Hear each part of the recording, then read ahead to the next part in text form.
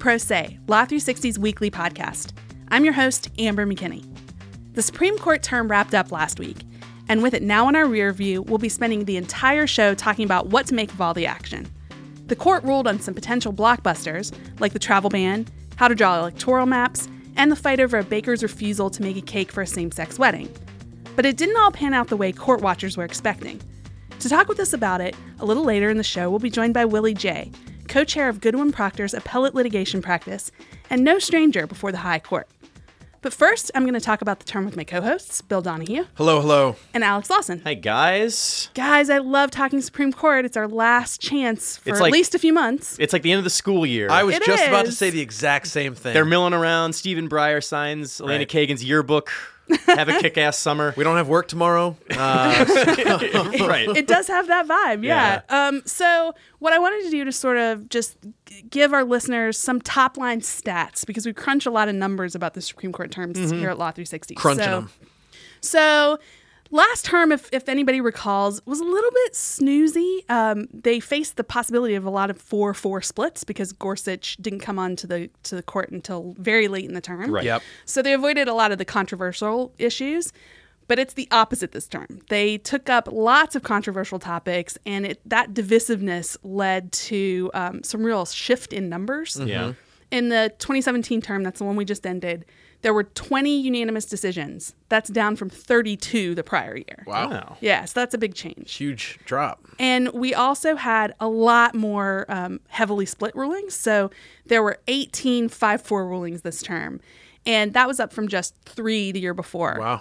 Yeah, and the 3 is, just to be clear, Gorsuch wasn't on the court until the very end of the term. So there wasn't a ton of opportunity for these 5-4s. Right. But it does show that we really spiked right back up there to a lot of close rulings. And then when Gorsuch was chosen and seated, it was like, we're going to see a lot. That was the conventional wisdom, and it came to bear. Right. Yeah, but a lot of these contentious cases didn't play out exactly how we expected. There was some punting this year, and we're going to talk a little bit more about this with Willie J. But we did have the Masterpiece Cake Shop. That's the one over the same-sex... Right. Which cake for the same-sex couple. Right. They didn't get to the core issues on that. And the same thing happened with the 2 gerrymandering cases that were closely watched. They didn't get to the core issues on that either. And those 2 cases were we talked about on the show. I think they were some of the biggest cases we were looking for. So sort of a letdown. Yeah. So with all those really tightly split cases, I have to think that the oral arguments were pretty lively this year too. Well, this is a story of some things change and other things stay the same. So Justice Clarence Thomas still didn't talk during oral arguments. You can set your watch to that one. He did have his quip a couple of years ago about the Yale-Harvard joke. But it wasn't like technically, I forget what it was, but he did speak like, right. Yeah. Well, this is another year and then everybody wrote about it because that is news. Yep. Him not speaking is not news. We didn't have those stories this year. Another year where he didn't talk. Yeah.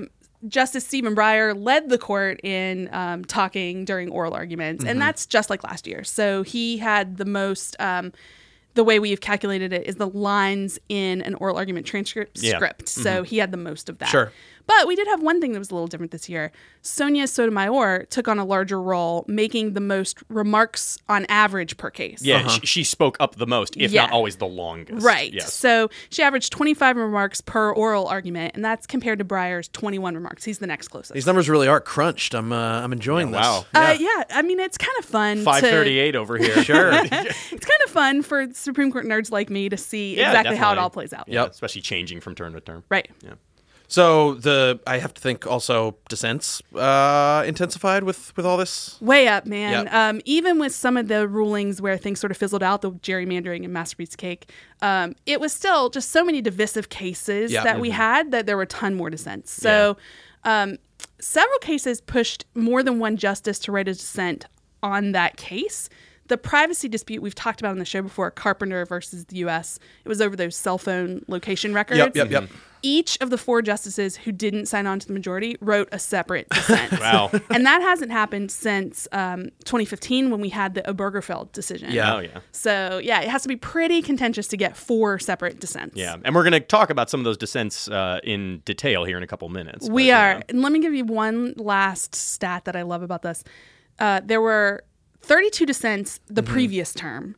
that was dwarfed this year. There were 51 dissents. Wow. Cool. So, yeah. And I mean, a lot of what we've just been talking about is how closely split this term was and how many dissents there were. And those 5-4 rulings, the vast majority of them were going toward the conservative wing of the court. Mm-hmm. And I think that's one of the biggest trends that all of us have taken away from this term is just how conservative it was. Yeah.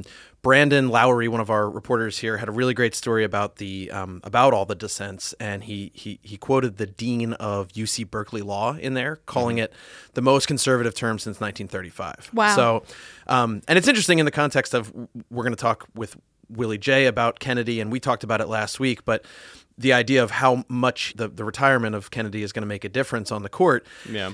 This term, he was a rock-solid conservative vote. In the most recent iteration, yeah. Well, let's talk about a few of them. What were some of the big ones? So, we have sort of a murderer's row of conservative rulings that all came down 5-4. There was Epic Systems, which was the one about employers using arbitration agreements to bar their employees from joining workplace class actions. Mm-hmm. There was American Express, which had to do with whether or not American Express had violated antitrust law by telling its merchants what they could do. For the swipe fees. Yeah. There was the Texas gerrymandering case, which was it was racial gerrymandering, and the court overturned a lower court ruling that said that this district map in Texas had discriminated based on race. Yeah. There was the California ruling about information regarding abortion. There was, and then just this last week we had the court upheld by a 5-4 vote President Trump's ban on Yep, we talked about that all Muslim last countries, week. And then the court also ruled last week that public sector employees could not be forced to pay into their unions. So that was another huge sort of traditional conservative victory at the court. And if anybody wants all of our takes about travel ban and about Janus, that ruling about union dues, last week's show, guys, we broke down both of those in detail. Got deeply into them.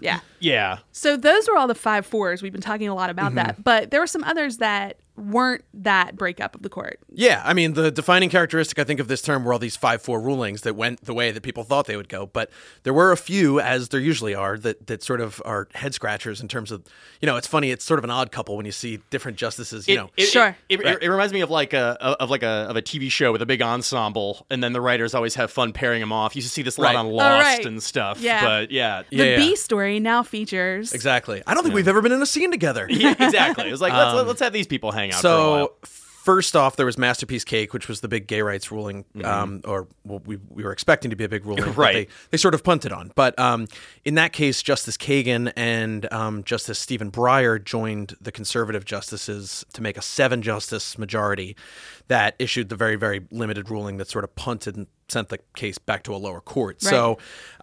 So you can kind of understand how that weird pairing happened because it was such a limited ruling. Well, and a lot of people sort of read the tea leaves that, Kennedy wrote this. Kennedy wrote the ruling. Yeah. He has obviously been a very outspoken voice on the court in terms of gay rights. He wrote this very limited ruling that sort of maybe, backed into endorsing the idea of these kind of public accommodation laws in a way that, so sort of like, it wasn't really a conservative victory. If anything, in the long term, it might have been more of a. And if anything, him prying open that door is how he got the two sort of liberal correct. justices. He got more of a consensus ruling to rule on. And there was also Sessions v. Diama, where Gorsuch joined the liberal wing in ruling that there was this provision that dictated when an immigrant could be deported, like when there was a crime of violence. And Gorsuch joined all the liberal justices in finding the provision to be unconstitutionally vague. So that was the opposite way, where a conservative justice joined the liberals. So it wasn't all these 5-4s, but for the most part it was. But there were lots of them, and with sort of partisan splits like that, we of course got a lot of interesting dissents. And as you said, Amber, we went really deep on Janus, which was the public sector union fee case with Vin, and we had a whole thing about Kagan's dissent there, where she basically went scorched earth on the majority for upending. I loved her term, black robe rulers. Yeah, she really went hardcore on that. So we went deep on that, but just a couple other interesting dissents to highlight here. As you mentioned, the Epic case, which basically upheld the idea that employers can have these contracts that force workers to arbitrate, wage claims instead of pursuing class actions. Ginsburg spared no quarter there. She basically used a term going back to sort of the pre-Depression era called yellow dog contracts. This is sort of what led to the rise of New Deal labor reforms, she wrote. If these untoward consequences stemmed from legislative choices, I would be obliged to accede to them. But the edict that employees with wage and hours claims may seek relief only one by one does not come from Congress. It is the result of take-it-or-leave-it labor contracts harking back to the type called yellow dog and of the readiness of this court to enforce these unbargained-for agreements, which I thought was interesting just because she's getting at a big criticism of this was just like, it's a contract, but it's not a contract that is often negotiated by two sides. It's a contract that's presented to you as a condition of employment. So that was interesting. We also had an interesting dissent from the conservative wing, funnily enough, in a case that wasn't even brought up. This was a dissent from Clarence Thomas in a case called Sylvester v. Becerra, which the court denied, and he issued a dissent saying we should have taken it up. This dealt with the Second Amendment. This was a challenge to California's 10-day waiting period for gun sales. And he said, if a lower court treated another right so cavalierly, I have little doubt that this court would intervene. But as evidenced by our continued inaction in this area, the Second Amendment is a disfavored right in this court, which is interesting because he's saying they've not been active in hearing Second Amendment cases, and it's led to, the Second Amendment being trampled upon. I'm sure that critics would say it might be quite the opposite, and they should hear some Second Amendment cases maybe reining it in. So that was sort of an interesting window into his thinking, and he's never shy about writing dissents. Perhaps the most sort of forceful, sweeping dissent came from Sonia Sotomayor in the travel ban case, which we've talked about. And in this quote that I'm going to read you, she is referencing the corollary between the travel ban case and the Korematsu ruling, which is never a comparison that anybody wants. Yeah, I mean, this is the Supreme Court decision from the 40s that upheld the United States use of internment camps during World War II and is generally regarded, as you say, as like a complete black mark in the history of this country. Top 3 bottom rulings ever. Yeah, without a doubt. And she, again, drawing a corollary between the two, she said, as here, the government invoked an ill-defined national security threat to justify an exclusionary policy of sweeping proportion. As here, the exclusion order was rooted in dangerous stereotypes about a particular group's supposed inability to assimilate and desire to harm the United States. As here, the government was unwilling to reveal its own intelligence agency's views of the alleged security concerns to the very citizens it purported to protect. And as here, there was strong evidence that impermissible hostility and animus motivated the government's policy. So sparing no quarter there for her distaste for the travel ban, like linking it to this very dark chapter in American history. Well, and as we move forward with what most likely will be a court that has a very strong 5-4 conservative majority, we're going to see more of these kind of things, I think, going forward. Without a doubt.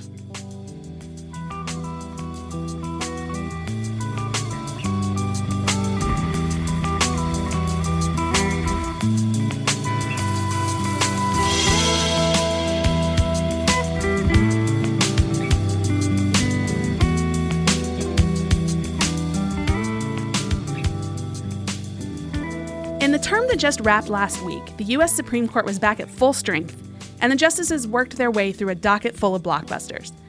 But what are we going to remember years from now? And looking ahead, how will Justice Anthony Kennedy's retirement reshape the court? With us this week to help us make sense of the Supreme Court term is Willie Jay, co-chair of Goodwin Procter's appellate litigation practice and a former assistant solicitor general who's argued 16 cases before the High Court. Welcome, Willie. Thanks so much for having me. So, Willie, one of the trends that that we saw this year was the previous term had been a little sleepy. It was the Scalia-less term, and it seemed like the court was sort of holding off until they were at full strength.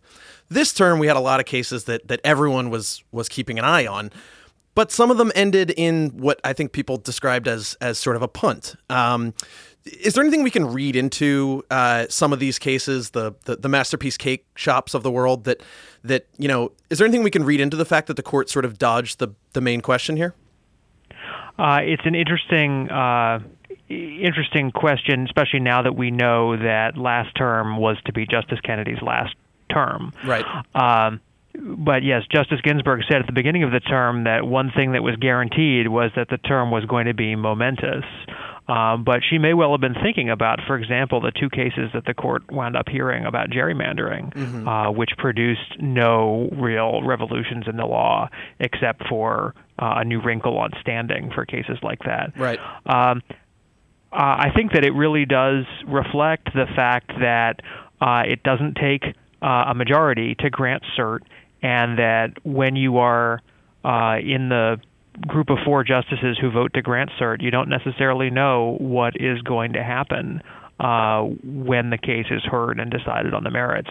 And the thing that I think most people surmised from both Masterpiece Cake Shop and the gerrymandering cases was simply that there was not a majority to go any further. Right. And there were some cases that came out this term that were sort of forceful and really got to the heart of the matter, right? That's certainly true. I mean, and the Janus is the most obvious example, but that's a binary case. There were only 2 possible outcomes. Right. Either you overrule Abood or you don't overrule Abood. And that is why, even though the court really hates to divide 4-4, when Justice Scalia died and the court had a case just like this one pending before it, on basically its next business day, the court released an affirmance by an equally divided court because it was clear they were divided 4-4 and there was nothing else to say. So now that there's a 9th justice, once they took it up, again, there really wasn't any middle ground way to decide the case. Either they were going to overrule their prior precedent or not. And that wasn't the only one, too, Willie. I mean, I would be curious to hear your comments on this dynamic that emerges sometimes where, as you say, they don't always want to tread into the law and be too intrusive. But then there are other cases like Janus and then also Wayfair, the online state tax case, where they're just kind of upending decades worth of precedent. As an observer of the court, I always find that interesting just to know like when they decide which lever to pull. I mean, what do you think about that? It was really interesting. Now, I should give you the disclaimer that we filed a brief in the Wayfair case for Etsy, the online marketplace, urging the court not to change the law, and our brief was actually cited in the dissent. So our position only got 4 votes. Understood. But one thing that's interesting about that is that the Chief Justice's dissent said, yes, I agree that the prior precedent was wrong, but we should keep it anyway. And that is unusual for a stare decisis case. For a case to be really about stare decisis rather than having stare decisis be a proxy for some justices who think the prior precedent was right and want to keep it, and others who think it was wrong and want to get rid of it. Several members of the court had signaled that they were unhappy with the precedent from North Dakota versus Quill. And so it wasn't a surprise when the court agreed to hear the case. It wasn't a surprise that Justice Kennedy and Justice Gorsuch were in the majority because both of them had signaled their criticisms of that. And Justice Thomas, of course, has a broader disagreement with the court's Dormant Commerce Clause jurisprudence. But they still had to get to 5, and it was not clear right up until the moment when the decision came out that there were going to be enough votes to overturn Quill. So you also in that answer mentioned Justice Gorsuch, and that's something I really want to talk about because we had him last term, but only for part of the term. This was really his big coming out party this year about what kind of justice he would be. So after a year of decisions, where does he stand? Is he as conservative as people thought he would be on the court? Well, I guess I would resist the term conservative because it's very easy to confuse the term conservative with a justice who will support conservative results. Yeah. You might think that a conservative means a law and order justice who will vote against criminal defendants and for the prosecution. Like his predecessor, Justice Scalia, Justice Gorsuch certainly does not line up uniformly with law enforcement. So that's one good example where he's not he's not shown himself to be a conservative in that sense, but a judicial conservative in the sense of someone who applies a consistent judicial philosophy of textualism and, when interpreting the Constitution, originalism. I think he has come as advertised. Those are the methodologies that he employs, and he has employed them pretty consistently over the course of the term. Let's talk about the term. Let's pull back and talk about the term in general. In terms of, was there anything that really surprised you that when you're watching that just came out differently than you thought it might? Well, the gerrymandering decisions, and in particular the Maryland case, Benisek, the court does have to hear these cases in some sense. There is a statute that says challenges to a statewide districting map go to a 3-judge district court, and the Supreme Court has to hear them on appeal instead of as a matter of its discretion. But if the court doesn't want to hear such a case because there's nothing worth the court's sustained attention, it just affirms, in a one-sentence order. If it had wanted to get rid of Benisek on the ground that the district court didn't abuse its discretion in denying a preliminary injunction, it could have just done that right off the bat. I think everybody thought that when it agreed to hear a second gerrymandering case in the same term when it had already heard the Wisconsin case, Gill, that was a signal that it was going to do something different in the Maryland case, and that there was some feature of the Maryland case made it more attractive to the court for it to resolve the contested questions. Now, maybe that's that they made more of a First Amendment argument. Maybe that's that they were challenging a single district rather than a whole statewide map. Maybe that's a standing issue. Maybe it is as simple as the partisan orientation of the map and the challengers. Well, none of those turned out to be right, at least in terms of the final outcome. Yeah, I think here at Law 360, we too thought, they've got 2 of these. They're going to really make some waves in addressing partisan gerrymandering.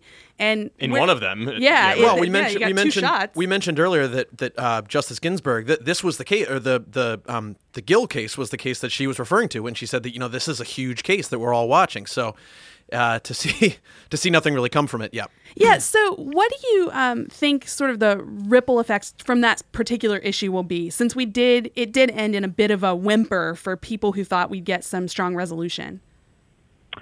Well, Justice Kagan, in her concurrence, suggested that essentially there's a roadmap that future plaintiffs challenging a map as gerrymandered ought to follow, and this is what it looks like. I think a lot of people thought that carried with it the subtext, this is what Justice Kennedy wants to see in a future gerrymandering challenge, but it appears he will not be around to hear those. Well, that's a great way to transition to sort of the elephant in the room here. That let's talk about Kennedy. I think that maybe will be the biggest thing that we remember here. That this was Justice Kennedy's last term. So, what can we expect? What does a new justice coming onto the court mean going forward? Talk to us a little bit about, from your perspective, what this will mean going forward for the court. Well, there are a couple things I'd like to talk about. Number one is just a point that a number of the justices have made themselves over the years, that when a new justice comes on to the court, even though only 1 out of the 9 people is different, it's still a different group. Yeah. It changes the court. And they say it's a whole new court, formed by that, 11% change in personnel. Well, it really just reforms everything. I have to think that it's more than the sum of its parts, right? Like, you assume that one vote will be there when you take cases, when you are crafting how you're going to write an opinion, that you'll have this person's vote. That it really does make more than just that one justice being different. I think that's right. And in particular, recall that the justices don't really talk about how they plan to vote before oral argument. But when you have a court of 9 members that have been together for a long time and that know each other well, some of the moves that a justice might make, or some of the things that a justice might be concerned about, will be apparent to his or her colleagues without him or her having to say anything. Yeah, I mean, and Kennedy had been there for 30 years. years. Yeah, I mean, they pick up on his movements. Right. Well, and it's certainly not true, not just true of Justice Kennedy, but that's right. Justice Kennedy was the longest-serving Associate Justice. He'd been there for the entire time that all of the other justices had been on the court. Right. And it's literally true that none of them has ever known the court without Justice Kennedy, except possibly as a law clerk years before they were justices themselves. And do we anticipate a new pick could really shake up how oral arguments work? I mean, I know Kennedy was maybe not the most dominant voice. We could get someone who's a lot more persuasive and asks a lot more questions in oral argument out of a new justice. Every single one of the recent appointments to the court, with the possible exception of Justice Gorsuch, has been a more active questioner than his or her predecessor. Mm-hmm. I don't necessarily mean a better questioner, because, for example, Justice Souter was a very skilled and tenacious questioner, but in volume, he didn't ask as many questions as his successor does. And the same thing, with, for example, Justice Alito and Justice O'Connor, or Justice Kagan and Justice Stevens. And so Justice Kennedy, as you said in the question, asks questions of particular concern to him, but often not more than a few in the course of an argument. And having a new justice, especially if it's someone who comes from the appellate bench, they're used to being a member of a panel of three, and having more time and fewer competitors for airtime. A lot of the people on the short list are active questioners. Several of them have also been law professors who are used to the Socratic method, the kind of question and answer mode of reaching a resolution of an issue. So I think it's entirely possible that we'll see a new justice who's a very active questioner right off the bat. I mean, Justice Scalia, when he first came on the court, was, quietly ribbed or criticized by some of his colleagues for the sheer number of questions that he asked. Supposedly, Justice Powell sent another justice a note saying, "Do you think he knows the rest of us are here?"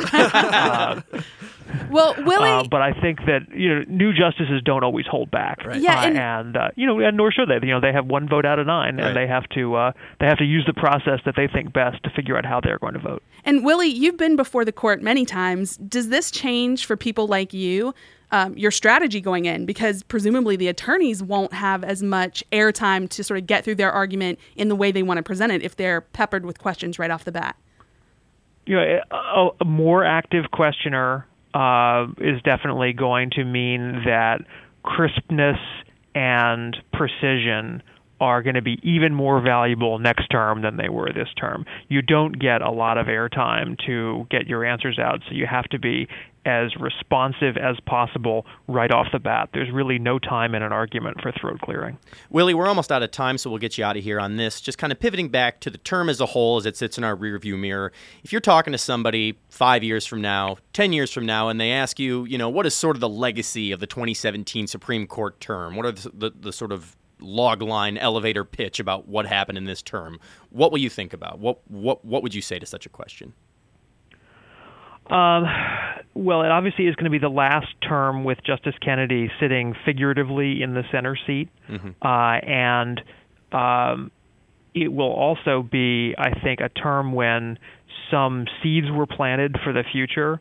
So, for example, Carpenter, a case we haven't talked about, but a case about digital privacy, right. Featuring the Chief Justice lining up with the 4 more liberal justices, and Justice Gorsuch writing a separate dissent that I think in many ways is broadly sympathetic to the challenger to the search. In other words, to a broadly pro-privacy, anti-warrantless search opinion. Mm-hmm. The court wrote in some ways a narrow opinion, but this is technology that is in use, in every household, and that's incredibly important to law enforcement. So how this is going to work and how this is going to shape the expectations of privacy that magistrate judges have to deal with in approving search warrants is going to be hugely important. And the court left a lot of work for future courts and scholars and prosecutors and defense lawyers to work through. I think that's going to be one of the things the court did this term that's going to have the most significant knock-on effects down the road. Willie, that is a perfect place to end us. Looking forward to future terms and what this one will mean. Thanks for explaining it all to us. Absolutely. Thank you so much for having me.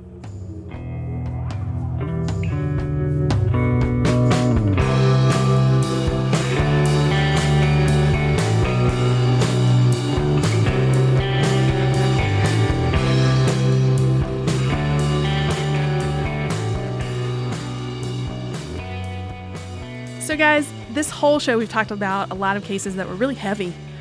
Some things that were, some really serious issues. Any show where you have someone throwing around Korematsu, you're like, well, yeah, pretty heavy. Got pretty dark. Yep. Yeah, right. But there were some lighter moments this term, and we have a little audio of a few of the ones that sort of lifted the mood at the court. So I thought we'd end the show by talking about a couple of those. Let's do it. So the first one I want to bring up is, again, a heavy topic. It's a price-fixing antitrust case, and there was this main question about how much deference you give foreign governments that are part of U.S. litigation. Oh, this is Chinese vitamin C. That's the one, Alex. Nice. Yeah, there you go.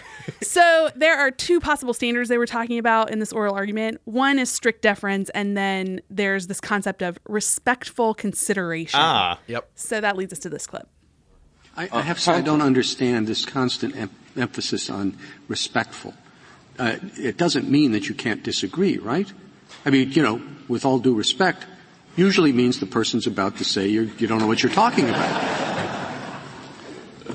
Respectfully, Your Honor.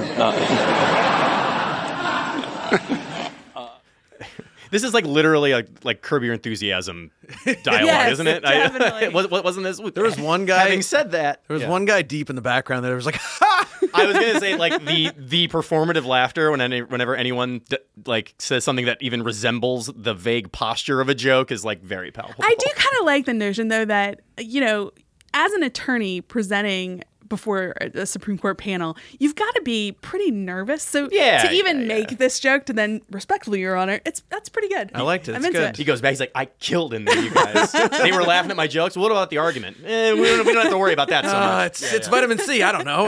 Maybe we'll lose. Who knows? And then what was the other one? So there's a second one that came up in Masterpiece Cake Shop, and it's a hot take on wedding cakes. Wow.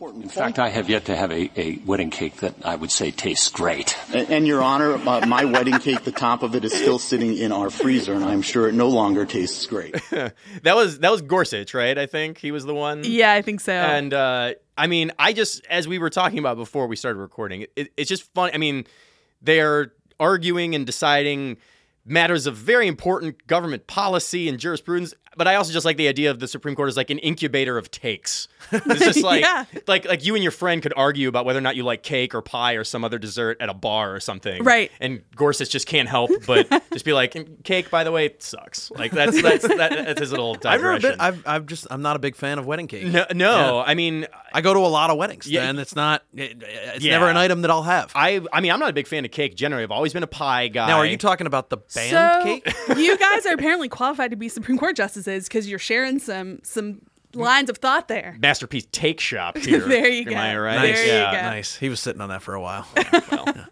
You know what? I'm going to let him have that as the end of the show. Thanks. I mean, well, what you're actually letting yourself have me saying you're letting have it at the end of the show. So I'm happy about that. Let's get out of here. We were better before you said that, Alex. All right, that'll wrap us up for today. Thanks for being with me, Bill. See you again next term. We'll be back next week. And Alex. Thanks, guys.